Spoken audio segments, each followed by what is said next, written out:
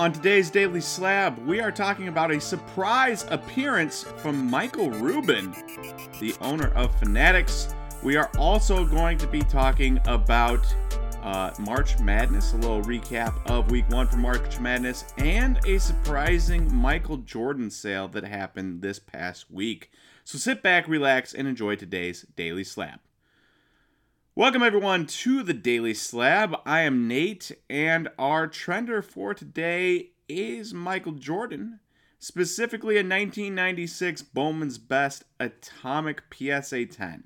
Now this card is a Pop 15, so it is a relatively rare card. Pretty nice looking card. But you'll notice on that trend that shot up drastically, and that's because somebody paid an astronomical amount for it. We're talking $14,000 on a best offer. Now, if that seems crazy to you, well, compared to the last couple sales, it kind of is. In fact, the last sale that happened in 2022, a year and a month ago, was almost $6,000 less, and the all-time high before this sale was $200 less. Of course, that all-time high happened in 2021, the middle of the sports card boom, and yet here we are in 2023. Cards have been trending down for the better part of a year, and yet this is selling for an all-time high. It just goes to show you that sometimes if you have a rare card like this, Pop 15, it's worth putting it up for your best buy it now best offer price and just waiting and seeing if somebody comes along and pops it for that price if they have to have it. If you put this on auction, I don't know if it does much better than the last sale of $8,000, but because it's rare and because somebody had to have it, they spent $14,000 on it. You just never know who's going to come around and see your card, see how rare it is, and want to buy it. And so this is a shocking sale. Shocking that it set an all-time high. Shocking that it sold for $6,000 more than the last sale.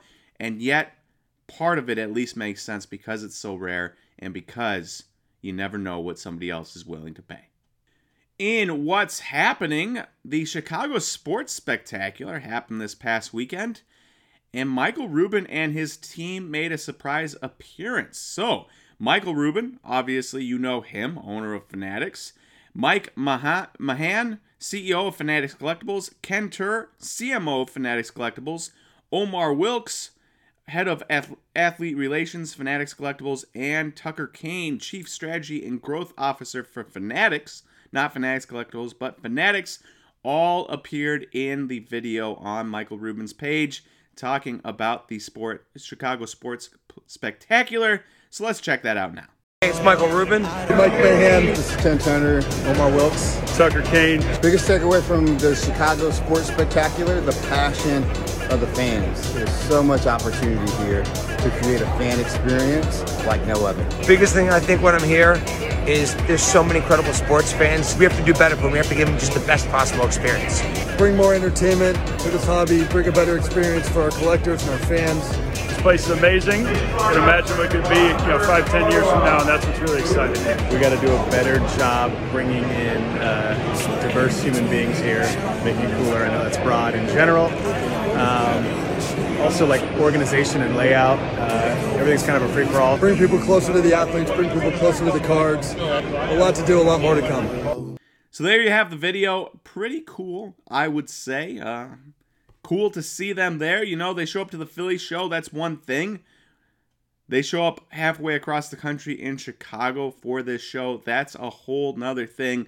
Shows me at least that they're willing to put in the groundwork to make this Fanatics acquisition and the new era of cards work. They're willing to show up to shows, put faces to names, and do the dirty work. And especially from Michael Rubin, I mean, that dude's a multi-billionaire, and he's there on the ground talking to card collectors and such. So very cool to see. Has me hopeful for the future. Obviously, change is sometimes scary, but if the owner of a multi-billion-dollar company is willing to go to a local card show, that's a good sign that they are not messing around and do want this thing to succeed.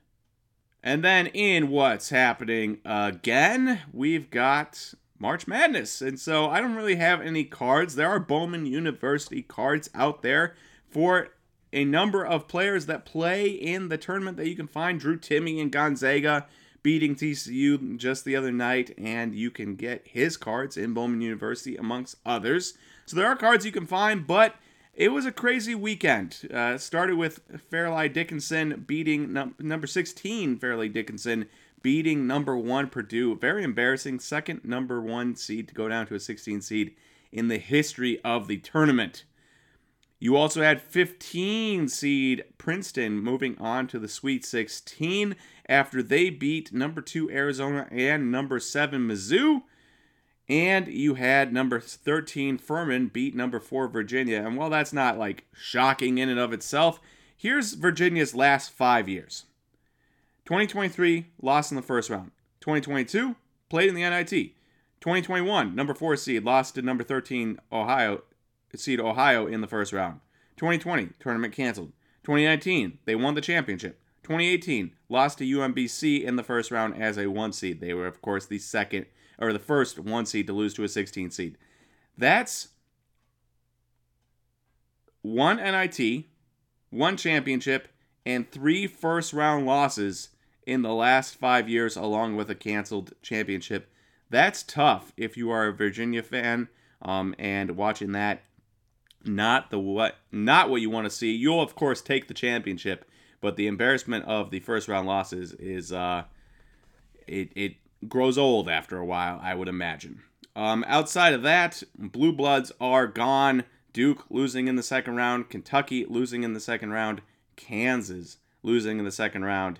And UNC not making it. Of course, I am a Kansas Jayhawk fan. Bill Self was not on the sidelines. I feel as though we lost by 1 point.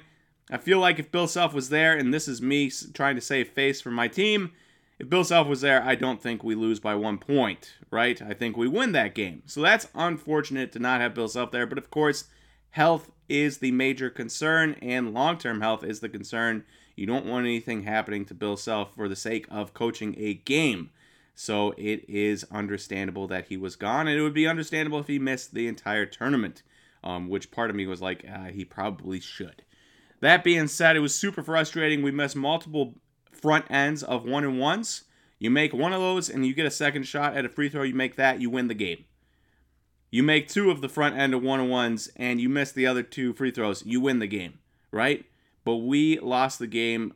Multiple missed free throws, multiple turnovers, bad turnovers, a lot of guys fouling out. Just tough game through and through. Unfortunate. Made me sad on Saturday. Made me a little bit grumpy on Saturday. I've had a few days to kind of relax and think it over. Still a little salty, but I've decided that I didn't think the team was going to win the championship anyways, so it is what it is. But I think I'm done with March Madness, so don't expect any more updates from me because I ain't watching anymore now that Kansas is out. Alright, that is all I've got today. Thank you everyone for watching today's Daily Slab. If you enjoyed this video, please click that like button and the subscribe. And I will talk to you guys tomorrow for the next Daily Slab. See you everyone.